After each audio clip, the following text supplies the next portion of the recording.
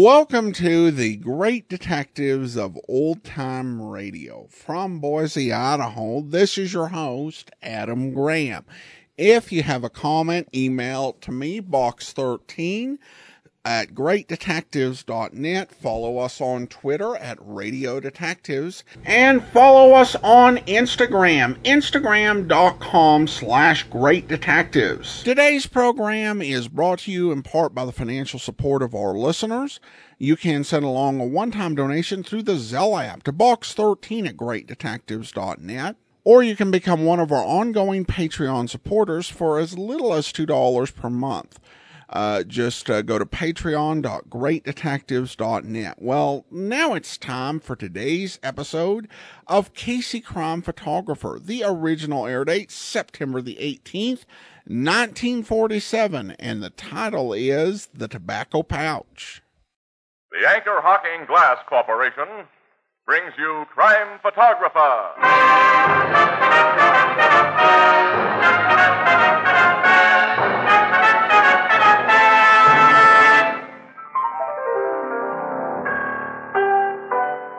Well, Tony, what are you waiting for? 1950. That's when they hold the next elections for the Hall of Fame. Oh, you mean you think you'll get elected? Why not? Along with Washington and Jefferson and Franklin? Precisely. Yeah, but why? What is your claim to fame, Tony? It's irrefutable. I worked for Anchor Hocking, the most famous name in glass.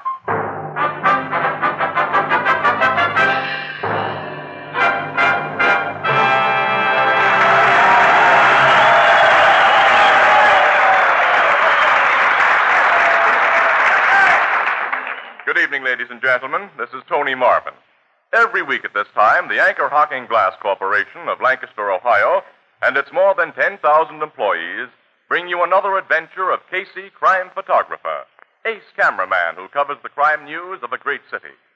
Written by Alonzo Dean Cole, our adventure for tonight, The Tobacco Pouch.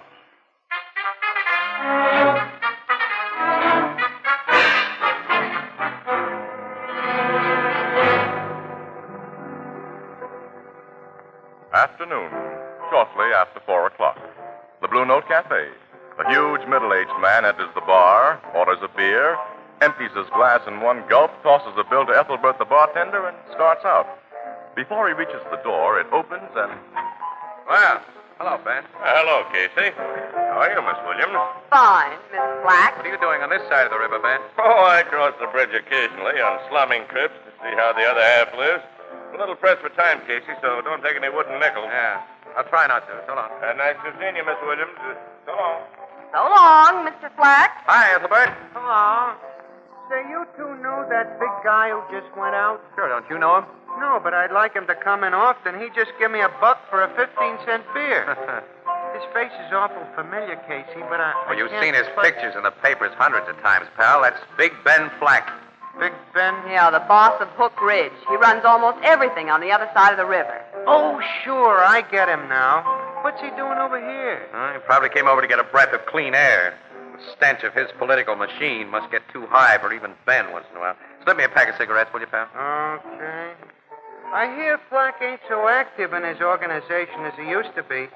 They say a smart lawyer named Lockhart gives most of the orders now. Yeah, well, you can gamble that any orders Lockhart gives are those that he gets from Ben. The big guy has that Hook Ridge section in his pocket, and he's going to keep it there until he dies or goes to jail. Well, there's not much chance of his going to jail. He can get away with murder. And he's gotten away with it, too. You said it. I never met Lockhart, but what I hear, he's a kind of a slimy double-crossing rat. Ben at least has guts. Here's for the cigarettes, pal. Thanks. You two are through for the day now, ain't you? Uh-huh. We're working the early shift this week. And I have some shopping to do before the stores close. Uh-oh. Well, I've got to buy a birthday present for my little nephew. And you know what boys like better than I do, so you're going with me. Uh-oh. Okay, where'll we go? We're going to Blumstein and Riley. Annie, not a big department store like that where 8 million women are looking for bargains. I'm looking for bargains, so that's where we'll go. No. Casey. Not Bloomstein and Riley's. Yes. No. Pal, as my sister Edna says, quote, a woman's will is always stronger than a fella's won't, unquote. So start walking, Casey.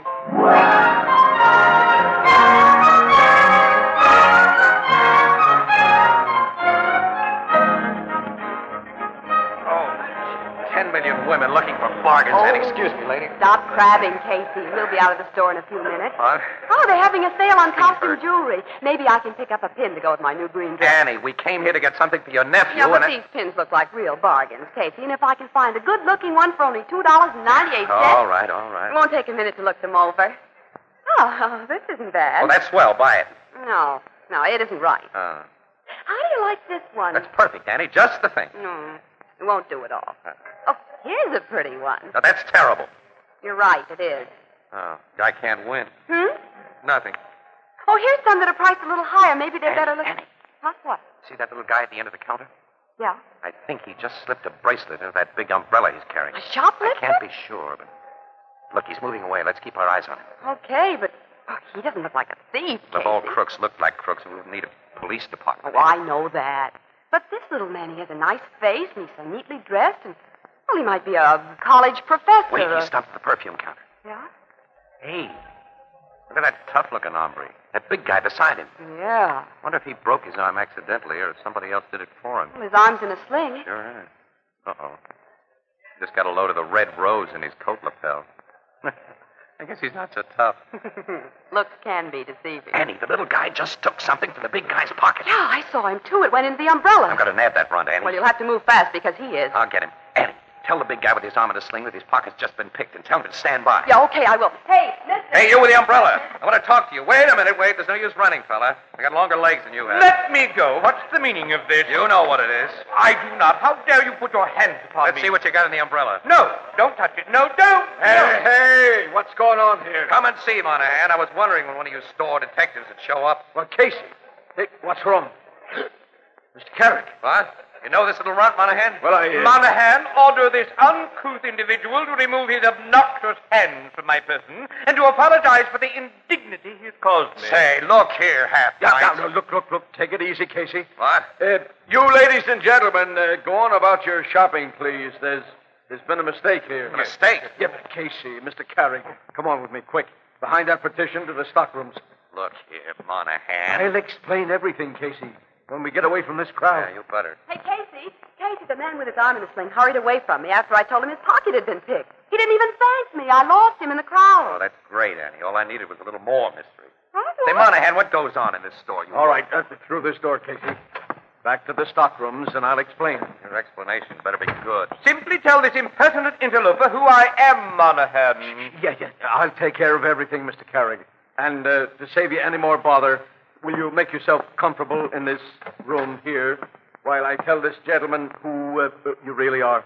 Gentlemen, you call this varlet? Varlet, what's that? But please, I shall await you in this room, Monahan, but don't keep me waiting long. You're not going to wait there with that umbrella full of things you've stolen. Come on, give it to me. Return my umbrella. Oh, no. Until I'm told what this is all about, I'm hanging on to the evidence of what I think it's about. I condescend to humor you. Take this person out of my sight, Monahan. Hey, Casey, what is this? Our friend Monahan is going to tell us right now, Annie, or else. come away from that room where I put him. He mustn't hear. All right. You step into this stockroom. Now then, I'll close the door. Yeah, and I'll empty the umbrella I took from your little pal. What? Look at this stuff, Monahan. Things stolen from this store with the tags still on them. Now, come on, tell me why you treated a lousy little shoplifter as though he was a tin god and made me look like a sap. Look, will you and Miss Williams keep this out of your paper, Casey? If it gets in, I'll lose my job. Huh? Well, give us the lowdown before you ask any favors. Okay, Casey. That little guy's sister is Mrs. Clayton Westfield. The Mrs. Clayton Westfield? Exactly. Brother Wilmer, that you just met, is a kleptomaniac with complications. He thinks he's a reincarnation of a guy named Robin Hood. Robin Hood, huh? Yeah, who stole from the rich to give to the poor. Yeah, I know. I read the book. Yeah, well, we store detectives have to protect him and the Clayton Westfield name. Protect him? Yep, you see, Mrs. Westfield pays for everything he steals. He's got what you might call a shoplifting charge account. Mrs. Westfield pays for everything Brother Wilmer steals. She sends out monthly checks. Well, now, how does she know what he He pays? always shows her his loot when he goes home, and she makes a note of the price tags. Then he goes out and gives the stuff to people he thinks that needs it. Just a harmless nut. Well, that's okay for the store he lifts from, but when he picks a guy's pocket, how does the guy get his stuff back? But Wilmer Carrick didn't pick pockets? Oh, yes, he does. Oh, we saw him. Sure, he made a snatch from a customer at your perfume. Carrick's never been known to do it. All right, here's the evidence. The one thing that hasn't got your price tag on it. But- This tobacco pouch here. Here it is. Look at it. You're right, Casey. That isn't ours. Wasn't worth over $2 when it was new. So the guy didn't lose much. He lost the key to his hotel room. The key? Sure, it's inside the pouch. Ben Dixon's hotel tag on the key. I'll send her right over there. Well, the man couldn't have wanted it very badly. As I told you, Casey, he walked away when I Yeah, told that him was his pocket. Screwy, wasn't it? I can't figure why Carrick took... He's no dip. All right, let's ask him. All right, come on. Now, look, Casey, humor the nut, will you? He'll do anything for you if you treat him like a big shot. All right. And, well, you know, as I said, his sister is important. Yeah, okay, Monahan. I'll even call him your Royal Highness. It'll help you any. Well, here's the room I left him in. We've come back, Mr. Carrick. Hey, Monahan. Holy... He's lying on the floor and there's blood on his head. He's been blackjacked. Is he all Wait till right? I see. Pulse is okay. He's just been KO'd. Half his pockets have been turned inside out, Casey. Somebody has frisked him. Yeah, but who? Wait a minute, he's coming to. He'll tell us. Yes. Are you all right, Mr. Carrick? Oh, I have a headache, Monahan. All right, I'll get you to a doctor in a minute, sir, but first of all, will you tell us... A man came in after you left me. The man with the rose in his lapel. The guy with his arm in a sling? Yes. But his arm was out of the sling when he opened the door, and then he hit me. Casey. Why had you taken a tobacco pouch from that man's pocket, Mr. Carrick? I took it in order to solve a mystery. You took it in order to... Monahan, have you told these persons who I am? Well, I've given them kind of an idea, Mr. Carrick. Good. Then I'll speak freely. My mission in life is to redress wrongs, sir. I am a defender of the right. I see. When I first noticed that man with his arm in a sling, he made a most unfavorable impression on me. I watched him, and when I saw another unprepossessing-looking character approach him and furtively slip a tobacco pouch in his hand, I prepared for action. Wait a minute. Another guy gave arm in a sling that pouch? Yes, a villainous-looking churl with red hair who quickly disappeared into the crowd of shoppers. So you wanted to see what was in the tobacco pouch? As defender of the right, it was my duty to see. Casey, that hotel key. The guy must have slugged and searched Mr. Carrick in order to get it Let me back. see that pouch again, Monahan, will you? What? Yeah. Here, Casey. Well, it's only a key inside. Yeah, that's all. The room 405, Ben Dixon Hotel. Oh, I don't get it. Neither do I. Ah! Hey, what's that? Out in the store. Hey, come on, Monahan, come on. I'll say... Let me through, please. Me too. Here. What happened there? I'm a policeman. That man on the floor, officer, he suddenly doubled up and fell at my feet. A knife has been driven through his back, Casey. Yes, and into his heart. He's finished. Did anyone see who knifed him? You. No, sir, I only saw him fall. I didn't see anyone. Casey, that dead man is Mr. Casey. Yes, Mr. Carrick? He's the person who hit me. Yes, that's right. Somebody's rubbed out our guy who wore his arm in a sling.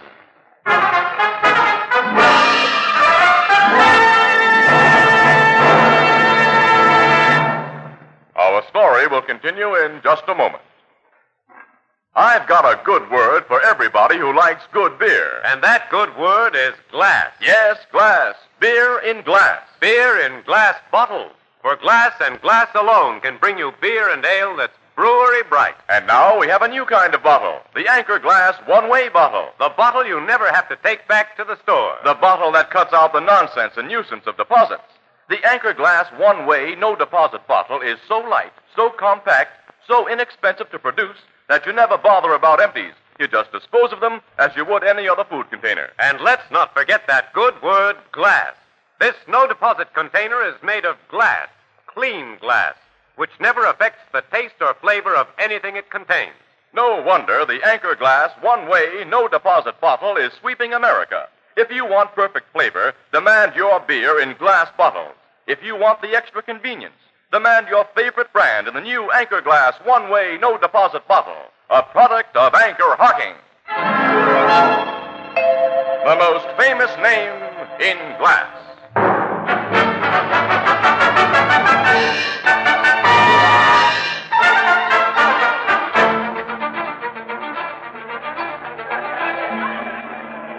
Casey, why are you pulling me away? dead man, Annie. Annie, we may get an exclusive story if we work fast. How? I've got that tobacco pouch and the hotel key. Well, I don't see how Think that's... back, Annie. There was nothing the matter with that guy's arm. Well, why did he wear that sling and a red rose in his lapel? Oh, as a means of identification? Sure. There's somebody who didn't know him. And the red-headed man slipped in the pouch. Containing only a key, which he tried to get back after Carrick took it, but which he wouldn't claim openly when you tipped him that it had been taken. Then he gets a knife in his back. Well, I'm going to use that key to find out why. Well, how'll you use it?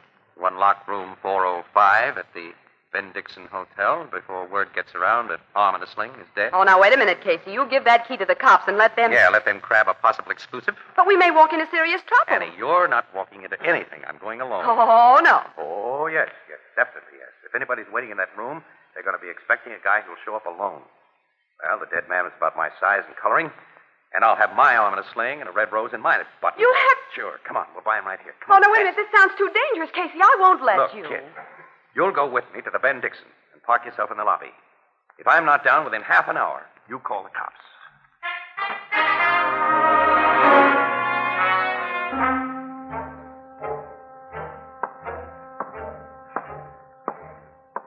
Uh, 405, room 405.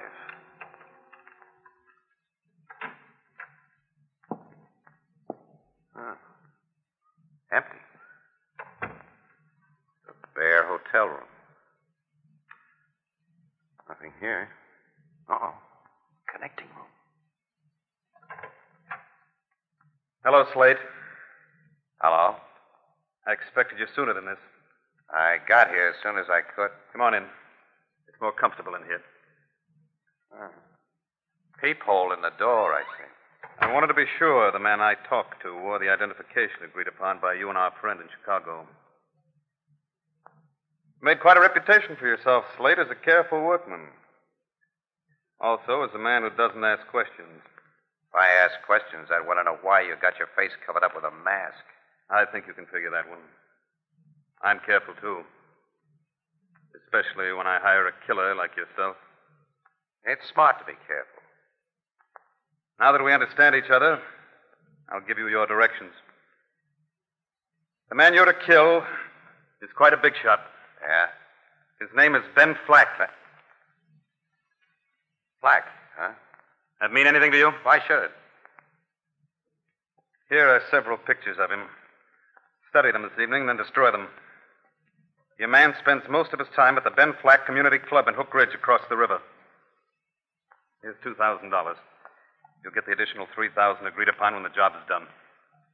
That's all. You can leave by this door. Thanks. This phony ain't leaving. Hey! Red! Let me close this door, boss, quick. Crazy fool. Why did you hit Slate with your gun? This guy ain't Slate. What? Slate got a knife in his back about 10 minutes after I passed him the key. Knife in his back? Yeah. I don't know who did it. When I heard about it, I hot-footed up here to tip you off. Heard you talking to this phony behind the door. When you open it, I let him have it. Who is this man? He wore a sling and a rose. I never seen him before. He may know who I am. He knows our plan. Eh? Well, there's only one thing to do. We can't kill him here. Red, my car is in the parking lot down the street. Bring it to the rear entrance of this place. Yeah, and then what? Come up the back stairs and help me get this wise guy down to the car by the back stairs. Now get going and fast.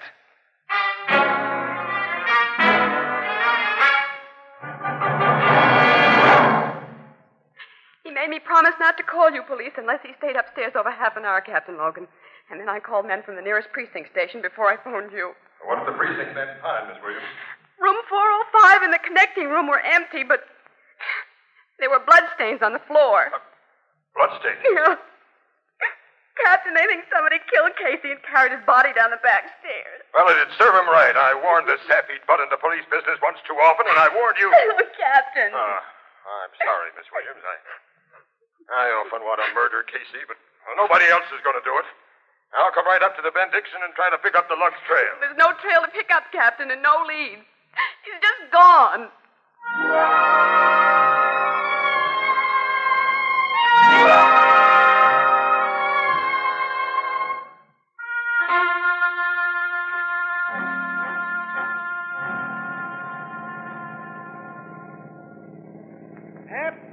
There's your stopping place, phony.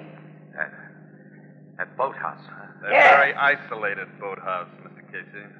Oh, you found out who I am. Yes, from press cards in your pocket while you were unconscious. Well, you must know it's pretty dangerous business to knock off a guy in my racket.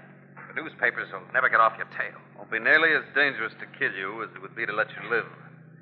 You've learned too much. Yeah. I'll say. You able to get out of the car under your own I steam? guess I can make it. Open the boathouse door, Red. I'll keep this snooper well covered. Okay, Lockett. Oh. So you're Lockett. Ben Flack's lawyer. Yes. Doesn't matter whether you know who I am. Now. All right. Come on inside, Mug.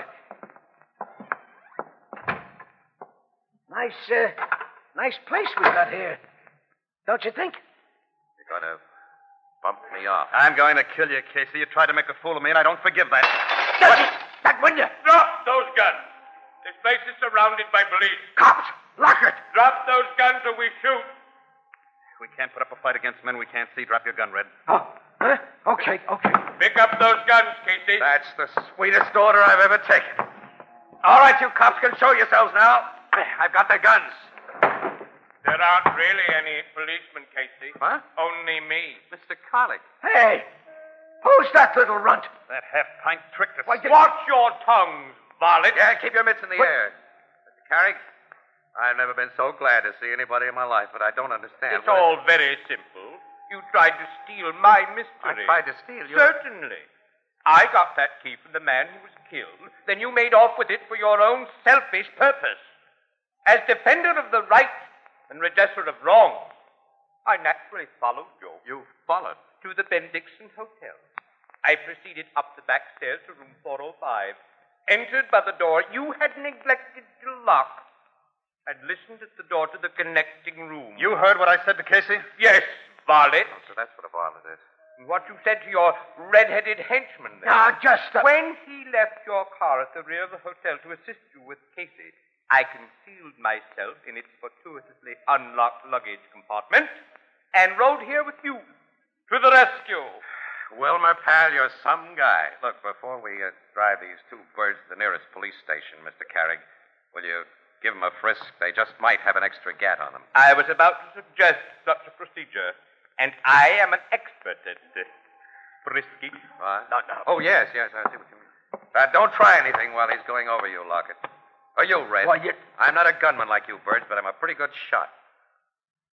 All right, are they clean, Mr. Carrick? Quite the contrary, to be literal. But we need have no fear now that they'll produce a hidden gun. Okay, you two.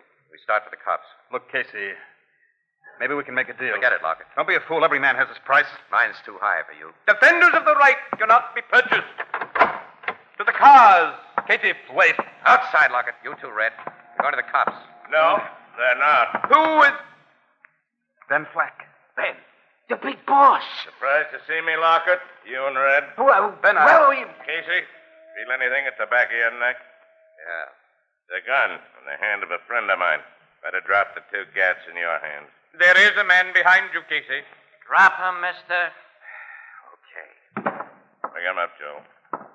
Now, Joe and I will rearrange the plan you two had. Then how do I happen to be here, Lockett? Oh, I've been keeping a steady eye on you and Red for a long time. You haven't made a move I haven't known about. The dirty double-crossing rats. You never put anything over on Ben Flack. I knew about the red-hot your Chicago pal shipped on here before he even got on the train. And one of my guys put a shiv in his back before you ever saw him, Lockett. But I'm taking the pleasure of killing you and Red myself. No, Ben, don't. Lockett, do that.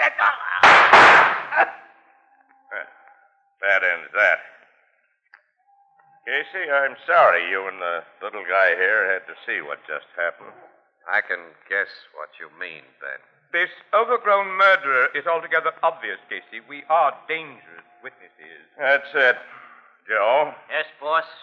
I've always kind of liked Casey, and I'm soft-hearted with guys I like. You do it. Sure, boss. Not if I can help it. Don't let me go.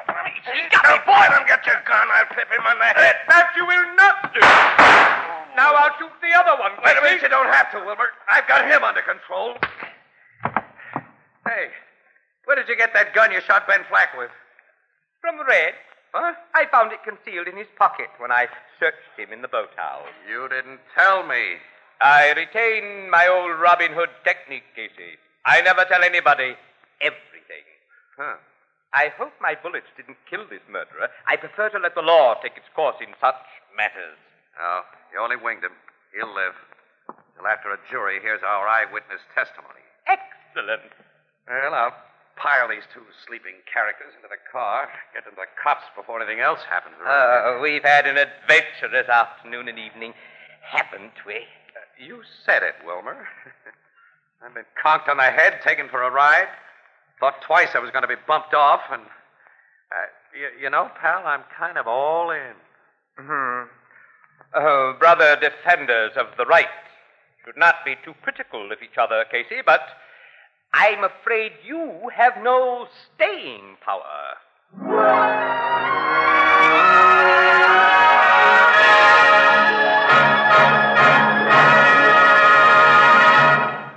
We'll join the crowd at the Blue Note in just a moment. Your friends will never guess when you set out your new 2-quart Sunburst crystal pitcher, and someone will say, "Where did you get that beautiful pitcher?" Well, ask them to guess. They'll mention jewelry stores, high-class specialty shops, and the like. They'll never guess that you bought it new and bright for only 50 cents. For this beautiful 2-quart Sunburst crystal pitcher has the same diamond-like sparkle you see in the most costly hand-cut crystal. The kind of crystal that's handed down for generations as a family heirloom.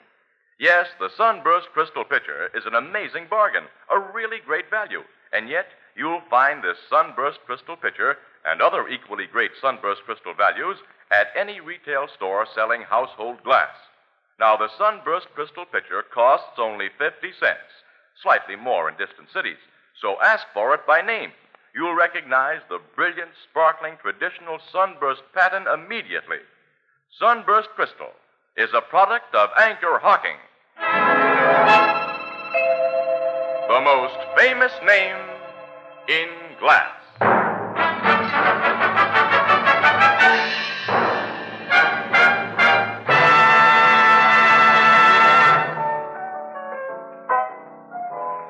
With Lockhart dead and Flack got dead to rights for killing him and that redhead, Casey, it sure looks like you and that Wilmer Carrick has busted up the Flack political machine, huh? Well, it'll be pretty hard to reorganize with the ringleaders out of the picture, Ethelbert. You don't seem very happy about having performed such a fine public service. Yeah, well, you see, I've just been talked to by Miss Williams and Captain Logan. They, sore at you? Yeah, and how? Yeah, and you know, to make the day absolutely perfect, I lost my watch somewhere. That's funny. Funny. Yeah, because a fella gave me a watch tonight. I stepped outside a minute to catch a breath of air, and a little fella comes up and says, "You look like a poor working man who needs a watch." Then before I could say anything, he stuck it in my hand and beat it. Let's see that watch. Yeah, here it is. That's mine. You mean Mr. Wilmer Carrick? Mr. Wilmer Carrick, a friend of the poor.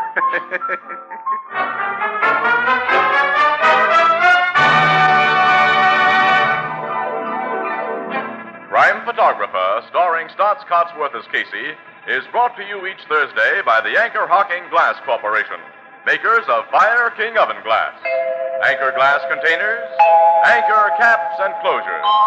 All products of Anchor Hocking, the most famous name in glass.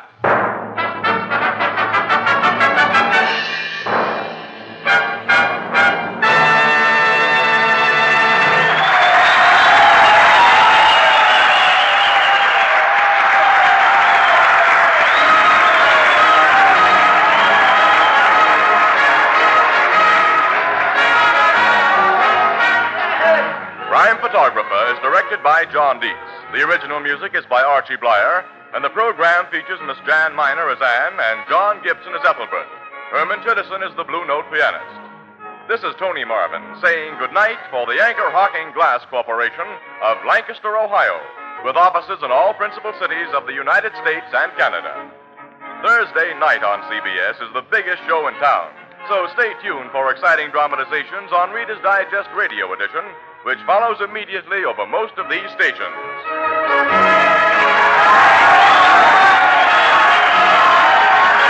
This is CBS, the Columbia Broadcasting System.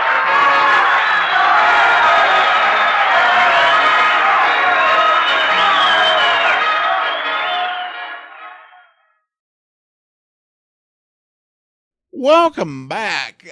This episode really reminded me of the Christmas program, and I was kind of beginning to think we might be getting a slightly rewritten version of that, but I'm glad this went in another direction. It was fun, and I did like the eccentric character in this. Over at BlueNoteBulletin.blogspot.com, there are a couple of interesting notes. They note, and I noticed there was some weirdness with Captain Logan when he came on, and they said that this is kind of an example of new system having a few bugs still with the way they were recording, because essentially they didn't get the phone voice filter on right immediately. So it was kind of a little bit of a shift in mid-conversation. And then he notes a little bit of a coincidence.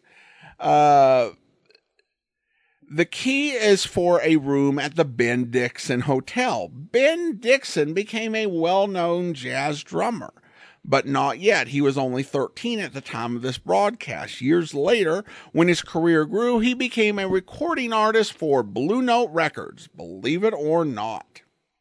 Well, great fun fact there from Blue Note Bulletin. And now we turn to listener comments and feedback.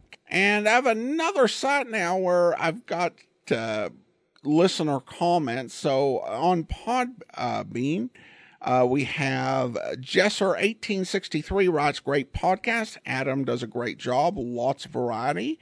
And Aaron says, great job, Adam, and great selection. In your opening monologue, I can hear the passion you have for Golden Age of radio, and that makes all the difference when listening. Thanks for the entertainment.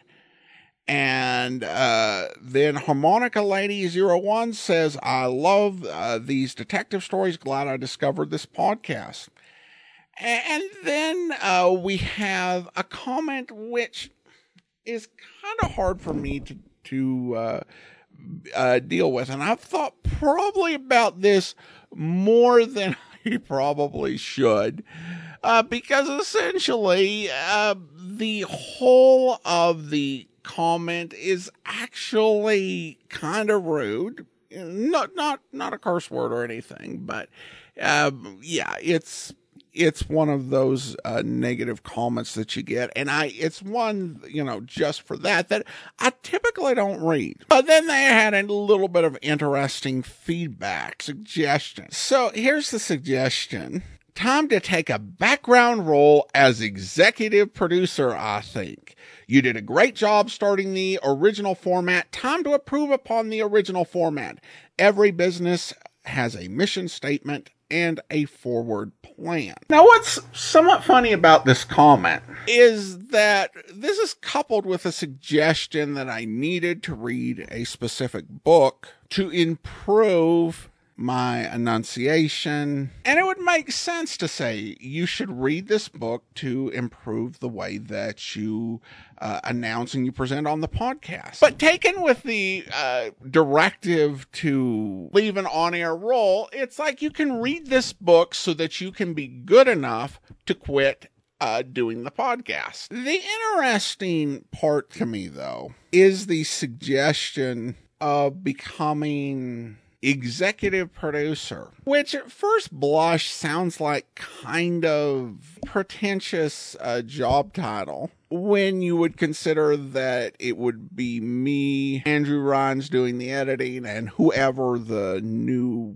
podcast host was. But I think it does signal a sort of misunderstanding that throws some folks about podcast, because I've gotten comments, that have had this same tone. I think there's a basic assumption by some that kind of think about this in an old media way, that if you're going to have a podcast, you've got to have a company behind you, somebody who is writing the checks and calling the shot.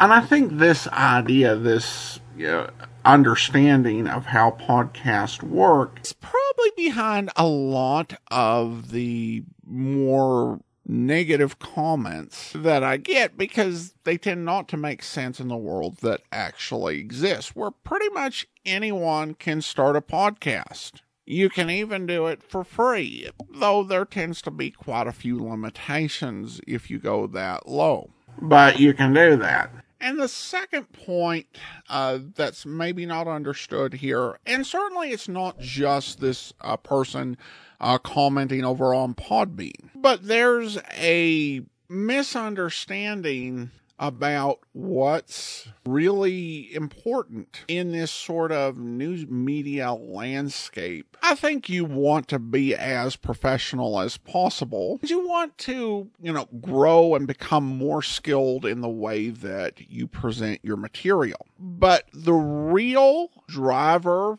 is the passion for what's being talked about. And this is something a lot of people don't understand.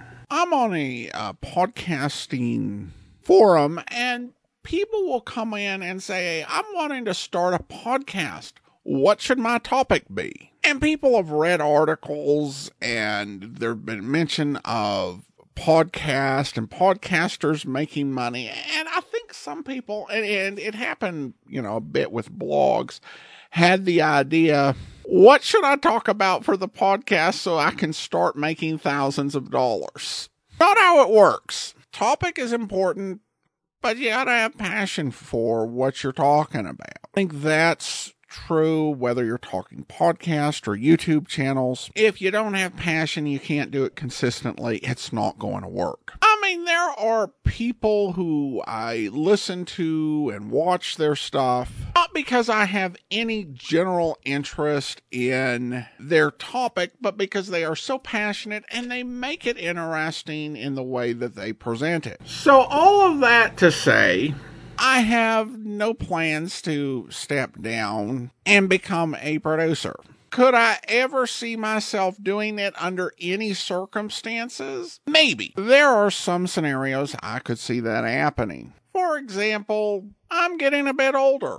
By no means am I over the hill, but I'm officially into that middle-age period. So if sometime in the future, sometime like in the 2030s or something, I'm still doing the podcast and I meet someone who's younger, really has a passion for this and could do it really well and be able to continue to present these stories for years or decades to come, I could see myself considering that.